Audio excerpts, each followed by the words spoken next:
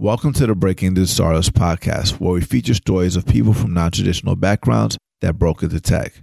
Single parents overcome obstacles and develop skills that many of us don't have. Unfortunately, society tries to shame people that got pregnant as teenagers by telling them that they are not going to be successful.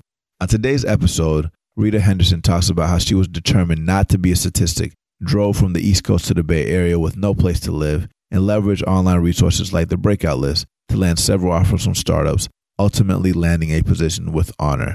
This is part 2 of a special series with Rita's sister, Idaline Bobe. If you like this episode or find it inspiring, make sure you tell your friends and check that one out as well. Growing up, we're told that in order to be successful, you need to be a banker, a doctor, or a lawyer. That's what the gatekeepers want you to think. But we're part of something bigger. We're part of a technological revolution. Either you're at the table or on the table. Getting eaten. 10x.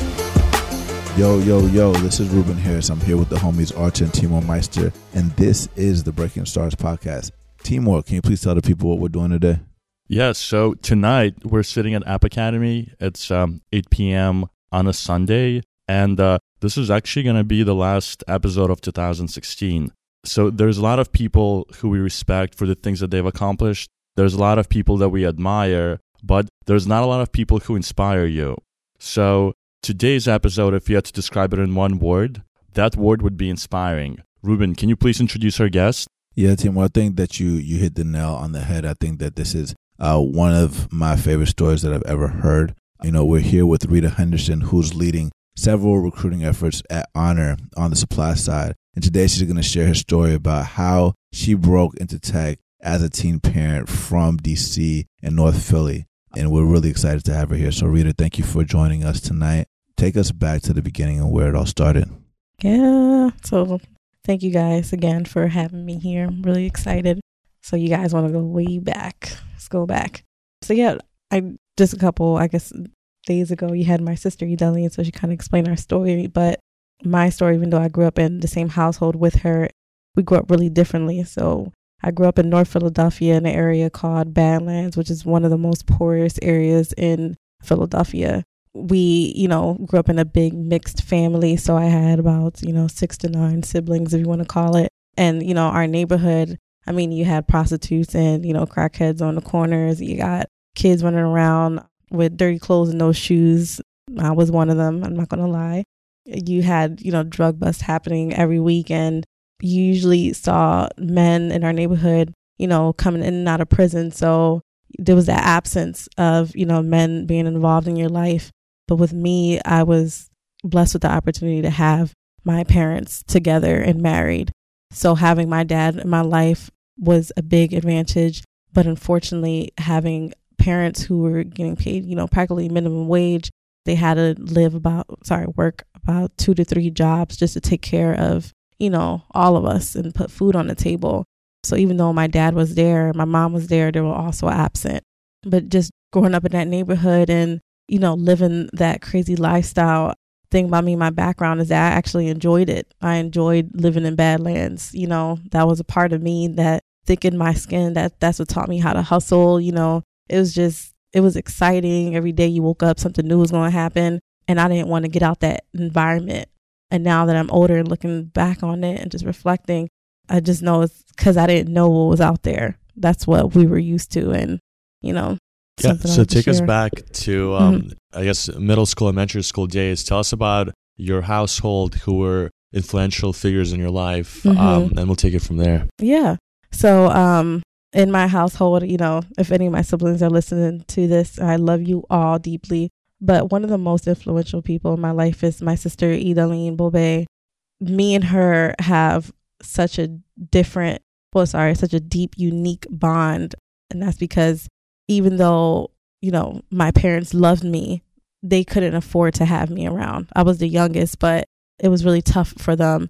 And when my sister went off to college in Western Pennsylvania, they had to make the choice to send me with her and have her care for me for a couple years while they go, get back on their feet. So throughout middle school, I had to make that transition from coming from North Philadelphia, such a crazy, neighborhood. It was poor. It was just was dirty, it was grimy, but you know, something I was used to. And then they picked me up and took me to this small town, you know, majority, you know, Caucasian, maybe 5 or maybe 2% African American. And it was such a shock in culture. And I remember my first day in middle school, even, you know, my teacher questioned me being there and wanted to confirm and, you know, spoke to the principal, was like, you know, does the student really belong here? And to be honest with them, I was like, listen, I actually don't belong here. I'm forced to be here, but I'm here. So, you know, just I had to live with my sister throughout her years in college. And we developed a deep relationship because we had to struggle together. So even though I was in that little small, nice town where people had, you know, a better family structure and education and better resources, we were still struggling because we were still broke. So that first year, I remember we had to sleep in a small 1-bedroom with, you know, me and her friend, and I slept on the floor, and, you know, somehow them two shared the twin bed, barely had food. We didn't have a car, and the school refused to pick me up. They refused to have me on their school bus. So we had to walk about 2 miles to school every day. Why did they refuse to have you? Was it because of race or something? Yeah. Yep. It was definitely because of race, because they didn't think I fit into that school district and they didn't think I would make it. And they were kind of right, because I didn't have the proper education. When my elementary school was like a daycare. So they didn't teach us. They was like, here, look, here's a book. Either you read it or you don't. Either way, I'm getting paid. Have a good day.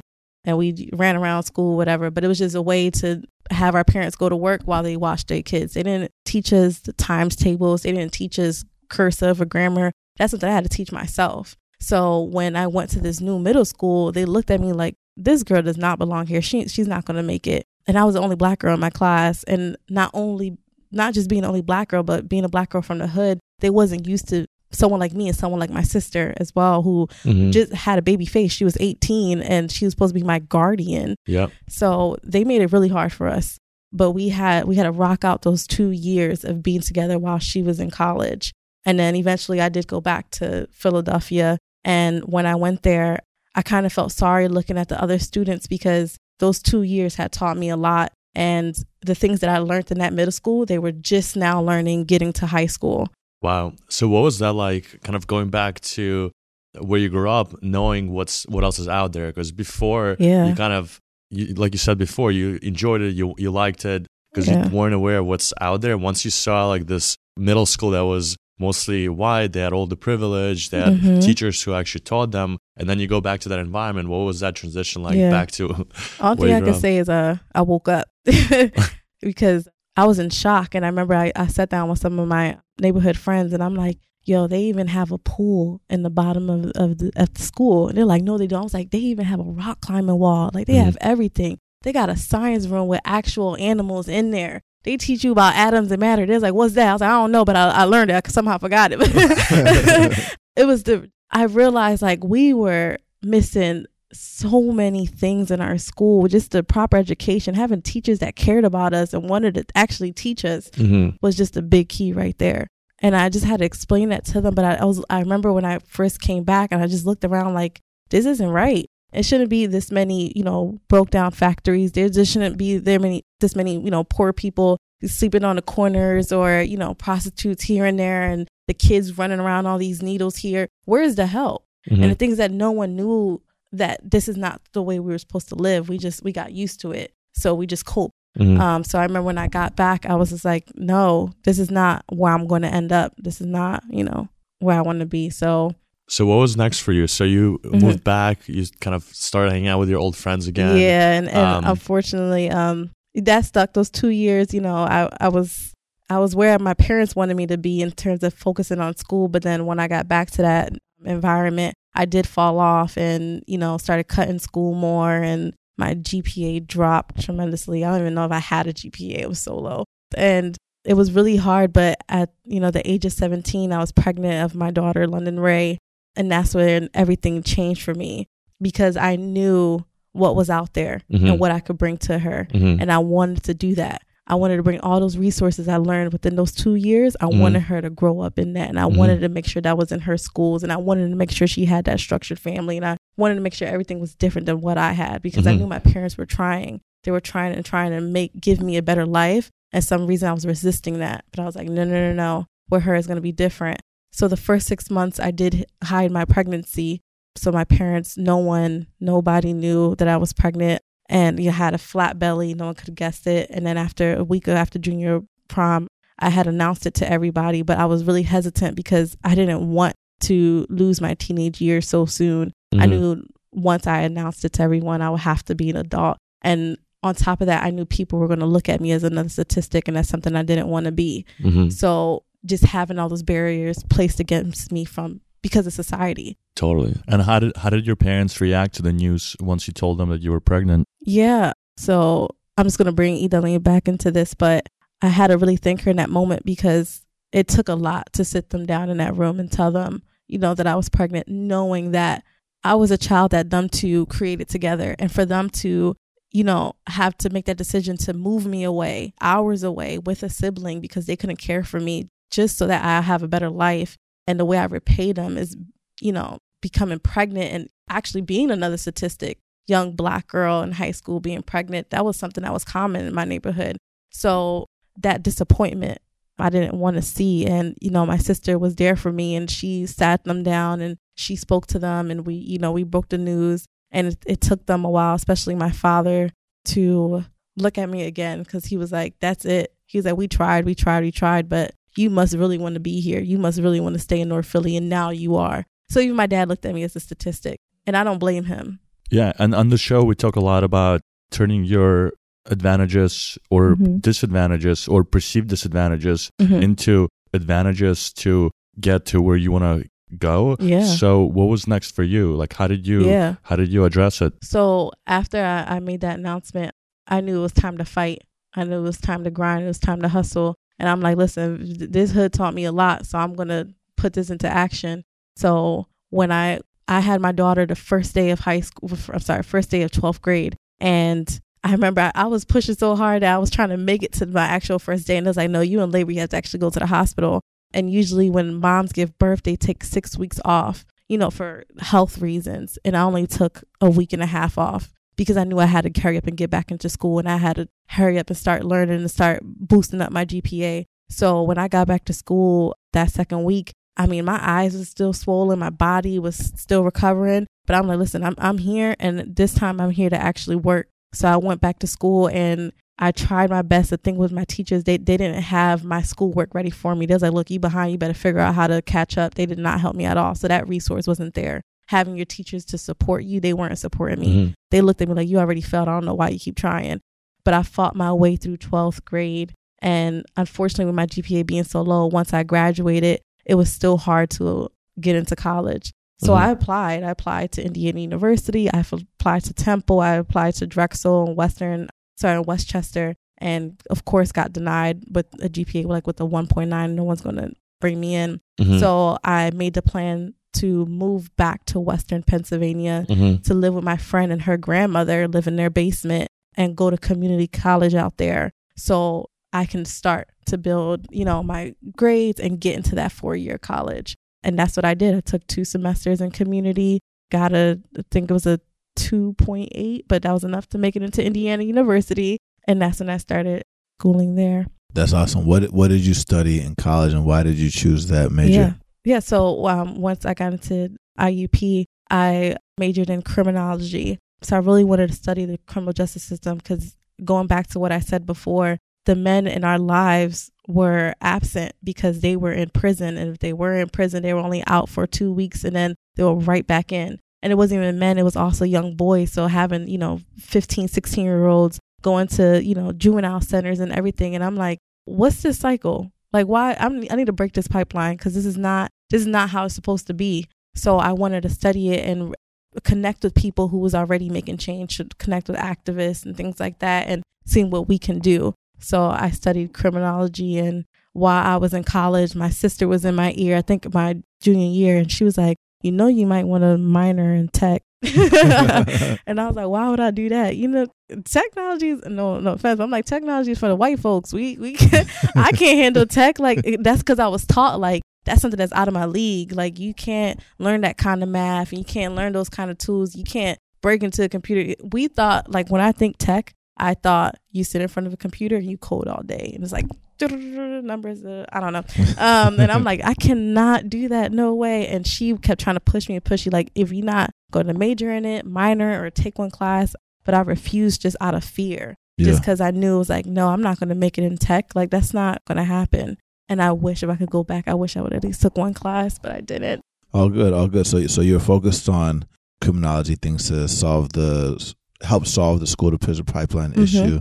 You were exposed to potentially being interested in tech. Something that you talked about a little bit in the pre-interview was the importance of internships and experience. You did some things in elder care. You did some things related to social justice. Can you talk about that a little bit? Yeah. So while I was in college, some of the students that went to college, their parents was help paying for their education, or they had a savings account built for them throughout their years in college.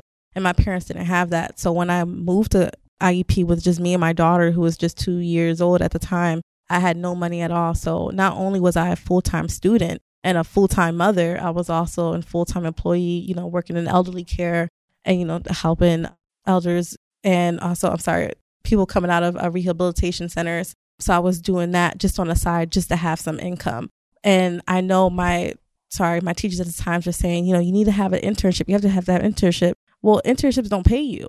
So how am I supposed to be a mother and take care of my child and be in school, but have a job where you're not going to pay, you're not going to pay me nothing? That's not possible. So unfortunately, I could not, take on an internship throughout my years in college. But once I graduated, it was around the Ferguson uprising. And I mean, if you guys do not know about the Ferguson uprising and Mike Brown, you have some personal issues. You need to go on Google right now and put in Mike Brown. I'm not going to explain it to you because you should already know that. But during the Ferguson uprising, my sister Edaline was launching her second cohort of the Roy Clay Senior Workshop. So bringing tech education and political science to use in the community, while also building local websites for local businesses, Black and brown businesses in Ferguson is, what she was doing. And I wanted to be on that ASAP. That is the reason why I went to college, because I was trying to make a change. I'm trying to bring resources to these communities. I'm trying to break this pipeline, and that's what she was doing. So I had moved to Ferguson right after college with me and my daughter. And, when we moved there, it wasn't pretty. The community was damaged. The buildings were burned down. When we stood there, we stood in a 1-bedroom again with 4 people. There was no furniture, no TV, no nothing. But we worked it out those 3 months, and I went in there as a program coordinator. But when you're doing a project like that, you're playing many roles. And I remember I was taught, Google worksheets and using Google Docs and, other resources for the first time. But playing those many roles is where things started to click in my head. So going to college was mostly just learning theories and writing papers, but not having those actual skill sets. So working in Ferguson, having that first kind of internship for 3 months had taught me a lot. And that's when I really started to, get into more of the startup role and seeing how things work. But I did that for 3 months. And once the project was over, I decided to move to DC. And that's where I began working for the FDA. So that working there, what got me into it was they needed someone, a program coordinator, for a new project that they had opened, trying to bring employment to people in Puerto Rico. And what they needed was about 100 inspectors and a couple of minors, but just bringing those resources to Puerto Rico. And that's where my family is from. So when I heard about it, I'm like, of course, I wanted to be on that. I wanted to be able to help folks there. Sure. So once I heard about the opportunity, I interviewed with them and was hired and, did that for about a year. But making that change from coming from Ferguson and playing a role that I did with the Roy Clay Senior Workshop and, playing different hats, and we were doing a lot. I was learning a lot, and then going into kind of like a corporate role where I was just stagnant. So I had the same role that I had working at the Roy Clay Senior Workshop is the same role I had working for the FDA, but it was completely different duties. I guess you would say that. So I came into work, probably worked for 5 hours doing the same thing every day. And then that was it. Compared to when I worked in Ferguson, we worked like 12 hours straight. So I kind of missed that I miss that learning too, and miss that hustle. Like that entrepreneurial drive. And Can you talk a little bit more about why bringing employment to Puerto Ricans was important to you? Yeah. And I do know that some of the things that you did in that role were like, related to Salesforce and things like that. You did use you did learn more tech skills in this corporate job. So can you talk about that too? So when I first started working for the FDA, and as I mentioned, the reason why I wanted to do that is because I had family in Puerto Rico. Some of my family members had lost, they lived on a farm. They lost their animals. Some of them lost their homes. So I knew I wanted to make a change to that community. So like I said, that's the main reason why I took that role. And while working there, the systems that they used, and I find this a little bit funny, one of them was Salesforce. And Salesforce was brand new to me, and it was a lot to learn. I was a little intimidated by it, but I thought it was just a small little tool that they use there. And I'm just going to move forward just to the future, so to the present day. But when I first moved here to California, matter of fact, when I came to visit California, we drove through San Francisco, and I remember seeing Salesforce buildings really big, like everywhere. And I'm like, wait a minute. You told me this tool I was using in DC is this huge in San Francisco? No way. And everyone's like, yeah, you know about Salesforce? I'm like, yeah, I've been using it for a year. I didn't know. And everyone down here is like, if you know how to use Salesforce, then you're in, because people are looking for that experience. But yeah, I was introduced to Salesforce and DocuSign. There was a couple others, for some reason I can't remember them. That was a huge benefit working for the FDA, because I saw how that helped me now. Awesome. And then I know now you ended up working at a startup. So describe the transition. What actually gave you the idea, or who gave you the kind of the push to move out to the West Coast? Yeah. So of course, my sister Idalene, she's been out in California for about 6-7 years now. And while she was here, she was trying to get me out here with her. And she's like, you know what, Rita, like, I know you're happy with your position, but you need to get into startup. Like, you need to build, you need to get that exposure, like the same way you got in Ferguson. I know that's what you wanted. And I was scared at first because I was comfortable in DC. I had my little corporate job. I had my home for once that actually had 2 bedrooms in it. My daughter had her own room. I was close to my family. I was comfortable. And I was like, if I make this jump, I'm going to go back to struggling again. And is it worth it? So I decided, I was like, let me just give it a try. Let me just fly out to California for 1 week and connect with people and see what's really out there for me. And before going out there, I was introduced to Ruben here. And, my sister's like, you need to speak to him. He's really dope. He's like a life coach. He's going to get you ready for this. So me and Ruben didn't even meet before. Our first time was talking was when I told him about my story. And like, he was like, wow. He was like, you're dope. Like, we going to get you out here. We going to connect you to the right people. Like, because I told him I was scared. I was like, I don't think she understands that I'm not ready for this. I'm not her. Like, I can't get into tech. That's not who, I'm not going to make it. And he's like, no. He's like, this is what you have to learn. Like, you have to, take these notes, study these articles. So he introduced me to the Breakout List and Breakout Careers, how to start a startup, the Y Combinator. Was it C5 180? CS 183. There you go. CS 183 notes. And I mean, we spoke, I think it was like practically every day. He was like, so did you read your article? Did you read that video? Like, listen to that video. He was on me. But he made sure before I flew out here for those couple of days that I was prepared. And so some of the things that we went through was going over your story, which was talking about, what you were interested in, what sparked your interest in that, how you developed that interest, what you want to do today, and the companies that you're interested in. Now, on the Breakout List, what were some of the things that you were focused on the most, or when you were going through reading those types of career notes? Yeah. So what was I focused? Well, what are the roles I was like? What are some of the things that jumped out to you the most when you were going to it based off of your background? Yeah. So I remember some of the roles that was open was when I was first going into this was mostly the recruiting and the HR roles. And a lot of those startups that's what the positions that they had open and what they were looking for. And I'm like, well, I've been doing this for about 2 to 3 years now. I had a ton of recruiting experience, HR experience. And then there was also some roles that was, social justice as well.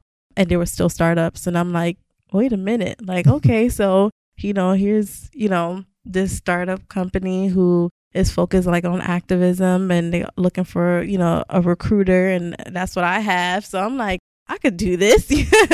This speaks my language, you know? And I didn't think those positions, when you think startup, and you think tech, that wasn't my vision. So that's why I was so hesitant about coming out here, because I'm like, they don't have any roles that's available to me and my skill sets. But Ruben showed me different. Awesome. And that led to a conversation about marketplaces, and a lot of startups are really focused on marketplaces, like Airbnb is a marketplace, Lyft is a marketplace, Uber is a marketplace. Honor is also a two-sided marketplace. There's supply and the demand, and a lot of things that you were focused on was the supply. Yeah. So that led to you identifying companies on the breakout list that were two-sided marketplaces. So can you tell us a little bit about some of the companies that you interviewed with that were consistent, not with just the marketplaces, but your passion for social justice and healthcare and things like that? Yeah. So when I finally came out here to visit for those 4 days, as soon as I landed, like we had all these coffee meetings lined up for me to meet with, people from different roles and different companies. So I remember I met up with folks, like at Clever, at Slack, at Airbnb, at Code 2040. And there's one more, I think it was also Medium as well. But just speaking to them and getting into those roles and it was more so not as an interview, but just asking them, how can I prepare? If I wanted to get into this and you guys listening to my background, what advice would you give me? And I remember it was one meeting that I had that kind of threw me off because I felt like he looked at me like I wasn't ready. And I took his words and I let that bring me down. And I went back to me, wanted to go back into my shell, like, this is out of my league.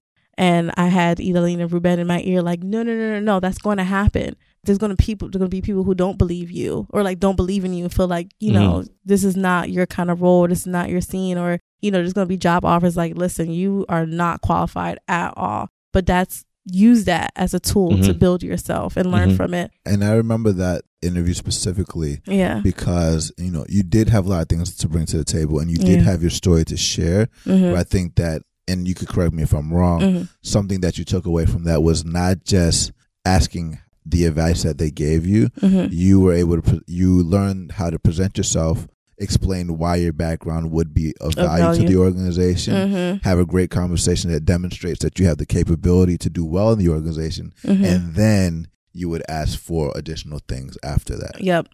Were you surprised by anything that these people told you during your informational interviews? Or what were some takeaways or some advice that those folks gave you? Yeah, so I think when I interviewed with, her name was Andre at Square. Yeah.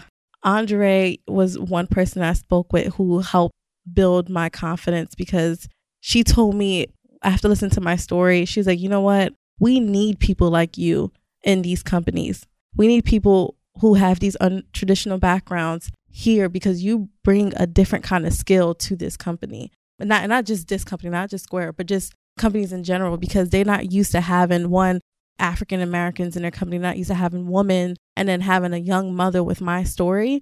I bring a whole different skill set that people from Stanford or other Ivy League schools that don't bring in. Yeah, they may have better education, but honey, I have hustle. And when your company's down, I'm going to help bring it up because I had to help bring myself up. You know what I mean? So I think speaking with her, and she's like, tell your story and don't say it like, oh, it's sad, poor old me. You say it like, listen, you want to have me. You'd be crazy not to have me because some of these people in this room is kind of weak and I'm a strong woman. And just listening to her, that she definitely helped me. That was like one of the best sit down meetings I had. So shout out to Andre.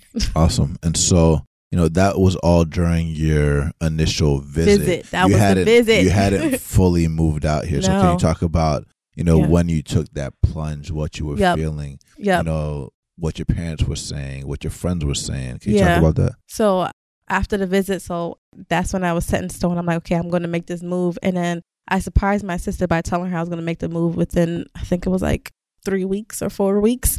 So she's like, wait a minute. So you like really coming? I'm like, yeah. And your sister was going through like also trying to find an apartment that would fit everybody at the same time too. Because she wasn't even here. She was out of town. Yeah, I think she was in Brazil. I don't even think she was in the same country. She was out and she's like, we don't have a home. We don't what are we going to do? And I'm like, well, we didn't have a plan before and we made it. Like, you remember those 1-bedroom days? Remember when we stood with 3 other people in the room? We made it. We could do it again. And I remember at that point, I was like, I had to thank God. I'm like, I see why you put me through that when I was young, because this is what's going to help me make this move. So thank gosh, I learned about having a savings account, something I wasn't taught when I was young. But while I was in DC, I started just to take out some money out each paycheck. So Only thing I had coming up here was about $2,000. And that may sound like a lot, but if you move into San Francisco, $2,000 might give you like a burger or a good steak. Yeah, with a child and everything. And if you have money, you can make that move, buying 2 flight tickets, bringing your luggage over, moving your car over. No, I didn't have that. If I had that $2,000, I'm like, how am I going to milk this $2,000 to last me until I find a job? So instead of flying out here, I drove out here, packed my bags. And I remember my mom was like, you sure? Like, let's sit down and talk about this one more time.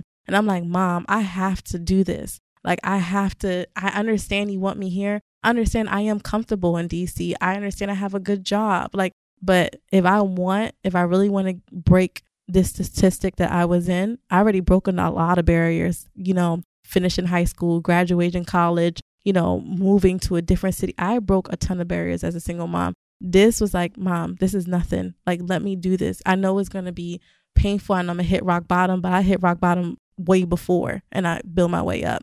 So she took 2 weeks off work and me and her got into that car and we drove cross country to California. Your sister arranged the whole road trip details while she wasn't even in town. Yep. And I can't tell you the states because I'm not really good with all the states in America. So back to that lack of education. I hit a couple states here and there, some Dakotas and Utahs and stuff like that. But yeah, she planned a trip. And what's funny is that when I got here, we still didn't have an apartment. So I got here and thank gosh, her job had our back and it was like, we'll give you this sublease of like 2 weeks or so in the city. But that's about it. So when we first moved here, we stood in San Francisco in a studio with 4 of us, because my mom was there.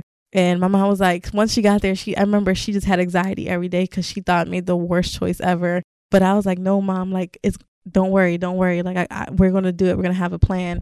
So as soon as I got here, I started interviewing. And I'm not going to name all the companies, but I definitely had, 2 companies that I had interview with. And I think I was, on the 3rd stage of the interview and I felt really confident in it. But then I was talking to Ruben. Me and him was on a couch one day. This was in your new apartment. So So I did. We did find out. Sorry, let me tell y'all the good part. So those 2 weeks, we did find an apartment in Oakland.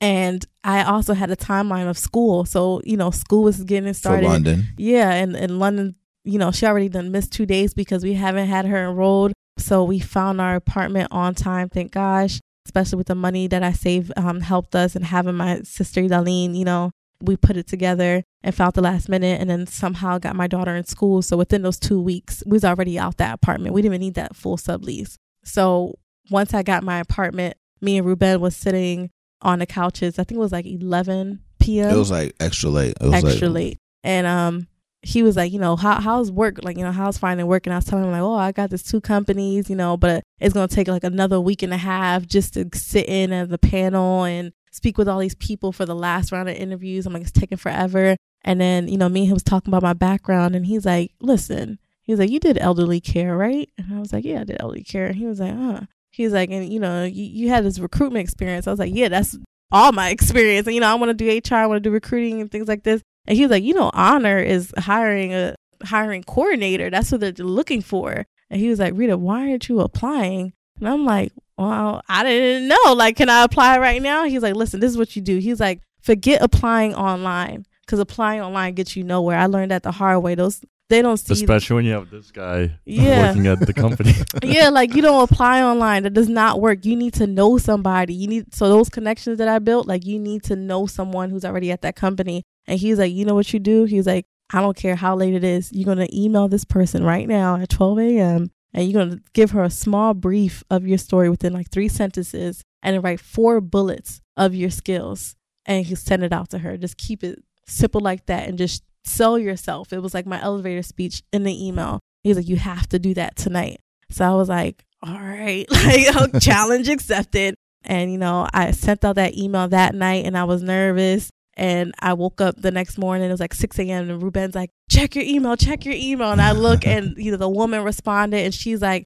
can you come in for an interview at 12 p.m. today? And I'm like, all right, well, yeah, of course. I don't know if I'm ready. I don't have my notes ready. And I had met with Phaedra at Honor. And I remember sitting in that room and I told her my story and how I got here. And she just looked at me. Phaedra, is another mother. And I feel like she I don't know Phaedra's stories too much, but at that moment, I felt like she understood me. It was like, you know what? This girl has a lot of value and she may have a lot to learn, but she has a lot of value. She has a lot of hustle. And within, I think, 15 minutes of that interview, she gave me the job at Honor. And that was my big break. So that was my break in. And then I got the call the same day, and she was like, yeah, I got the job like less than 24 hours later. I was like, wow. Yeah. I was like, the email was sent at 12 a.m. By 12 p.m. the next day I had a job. And when I say Phaedra was like, you ready to go? She told me I start the next day. So even the HR girl walked in the room. She was like, make sure she signs her offer letter and everything. And she's like, wait, she need references. And Phaedra's like, no, she don't. Like, she starts like tomorrow. She'll be here. Give her laptop, everything. And I mean, they threw me into that position, but I hit the ground running. Like, I've been there for 4 months now. And my team was like, I remember you first started and we heard your story. We were just so excited and just seeing how you built. I didn't know too much when I started there, but I mean, it was a big challenge, and a lot of it, I felt sometimes I'm like, I don't think I'm prepared for this. I always question myself a lot, but I worked through it and it's been great so far. Can you talk a little bit about some of the things that you're doing day to day that's different from your job at FDA or other jobs you've had that weren't in startups? Yep. So just one, having them, so with startups, you know, they're building their new systems. So building their new ATSs. I don't know what an ATS stands for. Applicant tracking system. Thank you. Applicant tracking system. And they're building it from scratch. So, you know, there's one of the engineers had sat with me a couple of days ago, and she's like, I need your input of what needs to be in the system. And I'm looking like, you need mine? Like, I just make the call. She's like, no, like we need your ideas. And me and her and my manager, we sat down like on the ground, and it was my first like experience. I felt like I was an engineer myself, because I'm like, well, you need to, you know, build this label here and create this little thing here. And me and her was just working together. And I'm like, to me, that was new. And I'm like, why would an engineer ever ask me for my advice? But I realized how, you know, influenced my skills were. I'm like, oh, you need and me. You're the customer, because they're building that software tool to make your job easier, to automate, to and I was telling her what wasn't working, because I the first day it was launched. No offense, I love her, but it was a mess. It was not ready, and I had to use it. I'm making these calls, and I'm like, this is all broken. This is not an easy flow. And me and her sat down, I think for like 2 hours, and she fixed some of the systems I told her wasn't working, what should be new, and we created that system together. And that's something I never built before. I never built a tracking system. You knew how caregivers work from a day-to-day basis. Yeah, you knew because I was a caregiver what was top myself. of mind, and so you were able to bring that to the table, because you know they are working on the laptops all day, and you're out there in the field, you know, bringing in that insight and even coming up with new ideas. So when you're talking about day-to-day, like when I first started, they was talking about the dropout rate. I'm not going to get too into it, but, you know, we needed help of how we were going to get more caregivers and, you know, bring them on board. And I'm telling them, I'm like, you know, look how much tech has changed and, you know, what we can do with our applications. I'm like, no one just goes on a website anymore. Like, what are different ways people can apply? So we came up with this idea of having people text to apply. Because a lot of times people can't answer their phone call for a phone interview if they're already working. So, you know, just creating a system of sending out text messages and having people apply just through one message after another, and creating that system was something that was new to me. And I was just happy to be part of just coming up with that idea. That's really incredible. So in terms of impressions, I think when you were saying earlier, living on the East Coast, you thought startups were just a bunch of guys sitting at a laptop. Now that you've worked for a startup for a few months, has that perception changed? And then how do you view startups differently now? Yeah, so definitely not. Well, no, I still do sit in front of a computer, but I'm not coding. So yeah, I definitely view startups much more differently, or just tech differently, and how it can be used. Like I said, just looking at recruiting as a way of tech, and, you know, how technology should, I guess, improve it, or just Honor in general. Like, we do healthcare, right? So revolutionizing the healthcare industry, bringing tech into the healthcare industry is something I didn't think was possible. Because back then when I'm thinking like, you know, tech is how can a senior or someone who may be 70 use tech? And I'm like 18 and I was afraid of it, but just looking at it in a different perspective. So how it could make care easier, or how people could go into their job and just clock in with the click of a button. And, you know, how tech is used that way, or how family members of a client could just look at an app and see that their father is okay and what they did for that day and, you know, the walks that they took or what the caregiver had done for them or the notes that they left, using tech like that in a way. It's just something I didn't think of when I thought tech. So I guess that kind of answers your questions of how I view it differently. Yes. That's amazing. And so do you have any plans for the future, or what how are you thinking about, you know, tying in what you've now know to your community in Philly or across the nation, your family, and what do you want to do next? Yeah. So right now I'm still, you know, getting the ball going.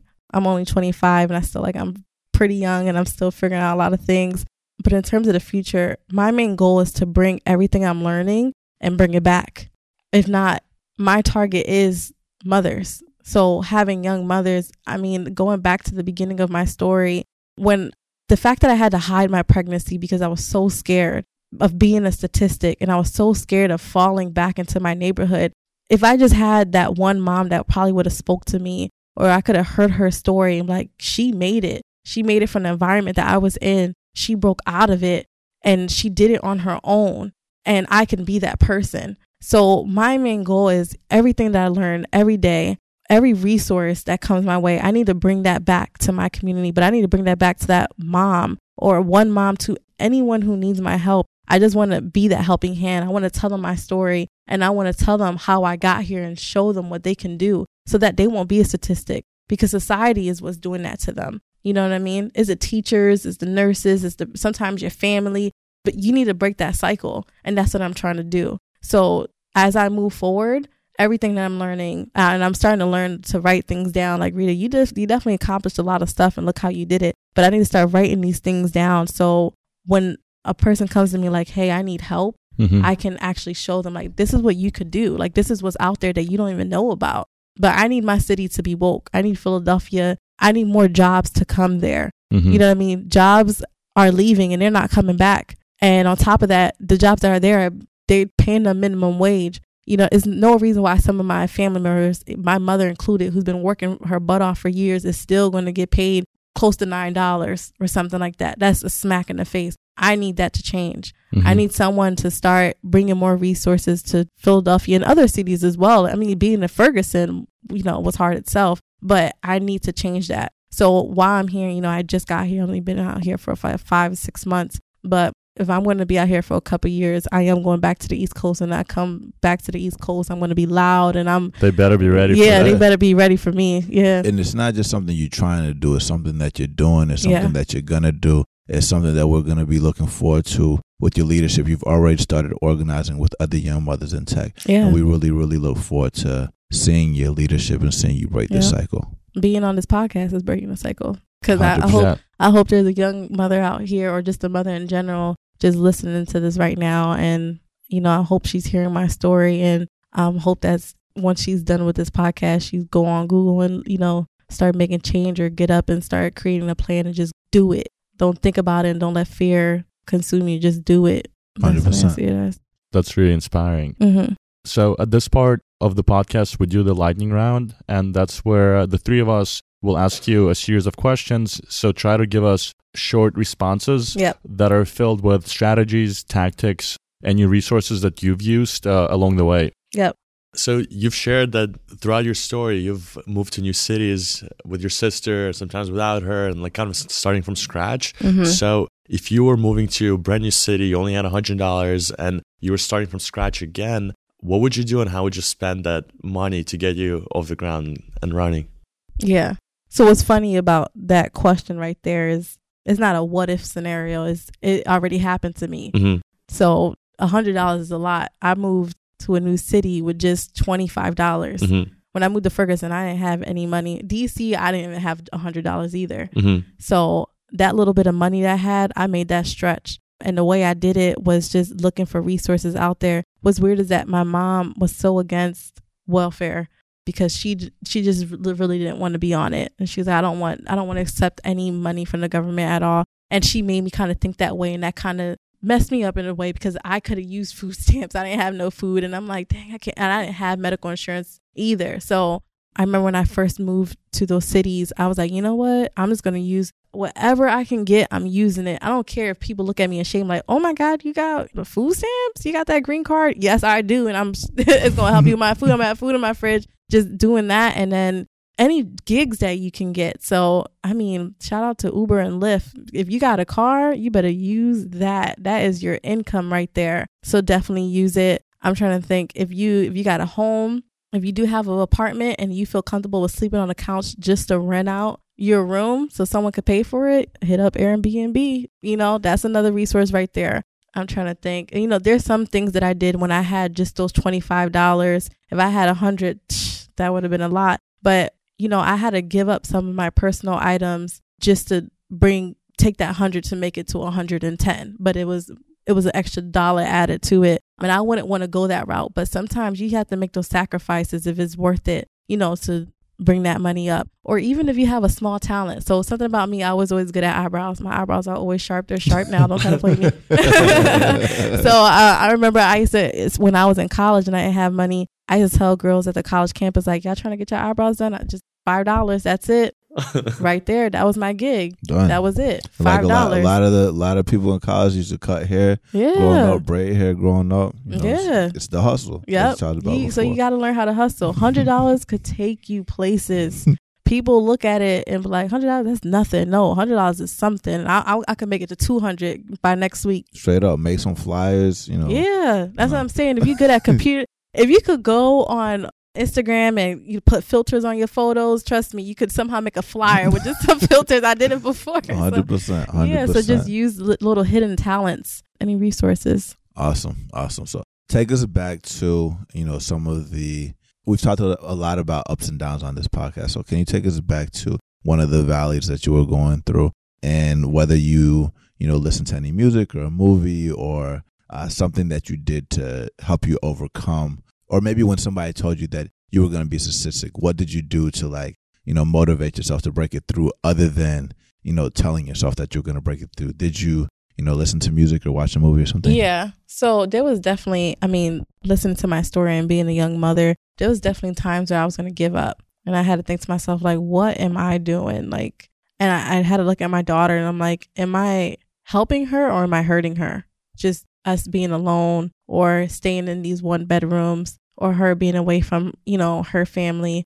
I questioned myself a lot. And there was a lot of times, I remember even in college or when I was in DC, I'm like, I need to go back home. Maybe I am a statistic. Maybe I do belong to be in my parents' house and living just off of, public assistance just to be comfortable.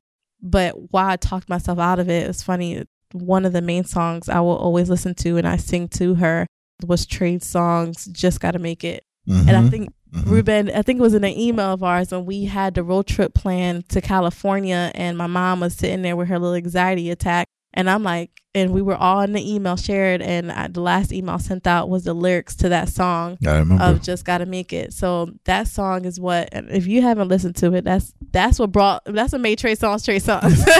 I don't care if he want to be Trigger Trey. I don't know what he is right now, but that was Trey Songz back then. And I sing that to my daughter because all I got is $1 and a dream, literally. So there's no going back home. There's no going back to Philadelphia. I'll go back to visit during the holidays, but that's not home. We're building that right now. And I need her with me. I need my daughter there because she's the reason why I'm doing all this. And I'm thankful that during the times where I feel like it's too hard, I could just look at her and that's it. That was motivation enough. So that song and my child being there, my child was the best thing that had happened to me. And I hate it when I was pregnant and people like, oh, was it a mistake? No, it wasn't a mistake. This is not a mistake. This is God's plan because God saw how I was before she came along. He saw the path I was going down. And that was a statistic. Who I am now? No, that's not who I am. And my daughter is what made me the woman I am today. And how I even got here was all because of her. She doesn't hold me back at all, ever. If you can't meet with me during a coffee break or whatever, and it's because I can't find a babysitter, guess what? My daughter will be there. My daughter was in this podcast room today. And it's 9 o'clock, 10 o'clock at night. When you see me, you see her because either way, I'm going to make it happen. Mm-hmm. So, and then for a movie, this one is a teardropper. Pursuit of Happiness. Oh, yeah. Oh yeah, Man, that's boy, every time I was trying to break in, that's actually my movie. Yeah. And I always thought that was a movie in New York, but didn't realize it was in San Francisco. And when I was first trying to get into that and watching that scene when he first got the job, so that, and I was watching that movie before I thought of moving to San Francisco, and I haven't watched it since I got up here. But I remember during my dark times, I'll put that movie on. But now that I think about it, I'm like, I ended up at the same place where he was at, but that movie, oh man, I mean, that is the truth. Story. That is totally. And it's the truth. When I look at my story, I mean, I feel it. And it's like when those times you felt like giving up, how he had to stay in the train station in that room, it gets like that. It gets, if you have a child or without a child, it gets like that. You saw how he had to try to hustle those little machines he had. I can't remember what they were, but like, you know, that was his way of making that little bit of money till he got the job he wanted. So that is, those two things. I fully agree. Yeah. So the next question that we usually ask, based on your experiences, what would you say is the biggest piece of advice that you would have for a teen mom or someone who was in your shoes, let's say 5-6 years ago? And like, what would you want them to do next to kind of get up there and like get back on their feet? Yeah. So kind of like I said earlier, if there's a mom out here who's listening to this, or anyone that kind of has my story, is just forget what society says. Like, forget what your parents are saying, what your friends are saying. It's mostly the people who influence you the most are the ones that are bringing you down, especially when you're a mom. The people who told me I wasn't going to make it was my teachers, was my principals, was my family members. I remember my aunt laughed at me when I told her I was going to leave. She's like, girl, you'll be back. It was the nurse that was in the room when she was showing me how to, you know, take care of myself after I used the bathroom. And then she made this remark, was like, oh, girl, you're going to be here, you know, in a couple of months. We're used to people like you. That was a nurse who said that to me. Forget those people. If your heart is telling you, I want to be different, or I have a plan and this is not it, then make that plan into an action. Do it. Don't wait for someone to tell you to go ahead and do it. You are telling you to go ahead and do it. If you have that hustle, sometimes you don't even have the strength, but you just have to give it that try. So just get up, and sometimes if you don't have a plan, just still take that jump. The best thing I could have did was leave that job that I had, that little comfortable life that I had, and come back out here and hustle again. That was the best thing I ever did. And if someone would have told me 5 years ago that I was going to do it, I would have laughed. I'm like, no way, I need a break. I thought living in DC was my big break. I thought that was it. Like, okay, I got through college. I did it all. Like, ooh, I can settle down now. And I had the nerve to put myself back in the situation, but I had to do it, and it is worth it. And I'm sure you'll do it again. You're 25. Oh yeah. I'm only 25. Yeah. I don't know where I'm going to move next. Y'all probably going to see me in a different country. I don't know. But if it's calling my name, if I get that idea, there's never a why not. Like, no, why not right now? 100%. And how could people get in touch with you? Yeah. So on social media, the thing with social media, I'm trying to get off of it because I feel like it's just consuming my life. I hate that I spend time on looking through Instagram when I should probably be looking at something else. But you can find me on Instagram at Dear, DEAR_Rita, RITA. You can find me on Facebook, Rita Henderson Montez. And I'm a pool what my sister did. You could definitely text me. My telephone number is 215-704-8035. But reach out to me because I just want to make sure that I'm not doing all this and I'm not helping any. Like, I want to change that one person's life, or like motivate that one person. It's not like I want someone to look up to me, but I feel like everything that I've done and knowing the circumstances and knowing the situation, sometimes you need that helping hand. And if I would have had that helping hand, Ruben just introduced me to this mother out here, Natasha. Who was also on the podcast. Yeah, good, Natasha.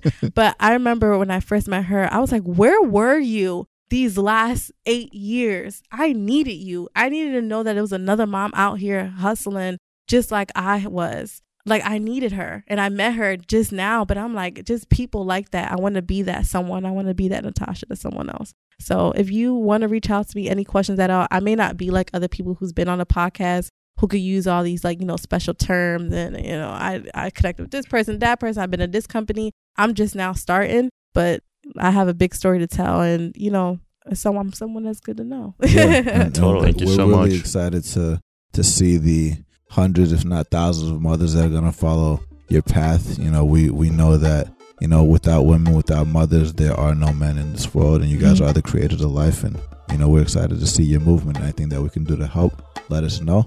Yeah. And hope you have a great Christmas and Happy New Year. Yeah. Merry Christmas, everyone. Even though it's 2017 already. Yeah. Thanks for being on the podcast. Thanks for checking us out. We appreciate you for listening and always love your feedback on how we can do better.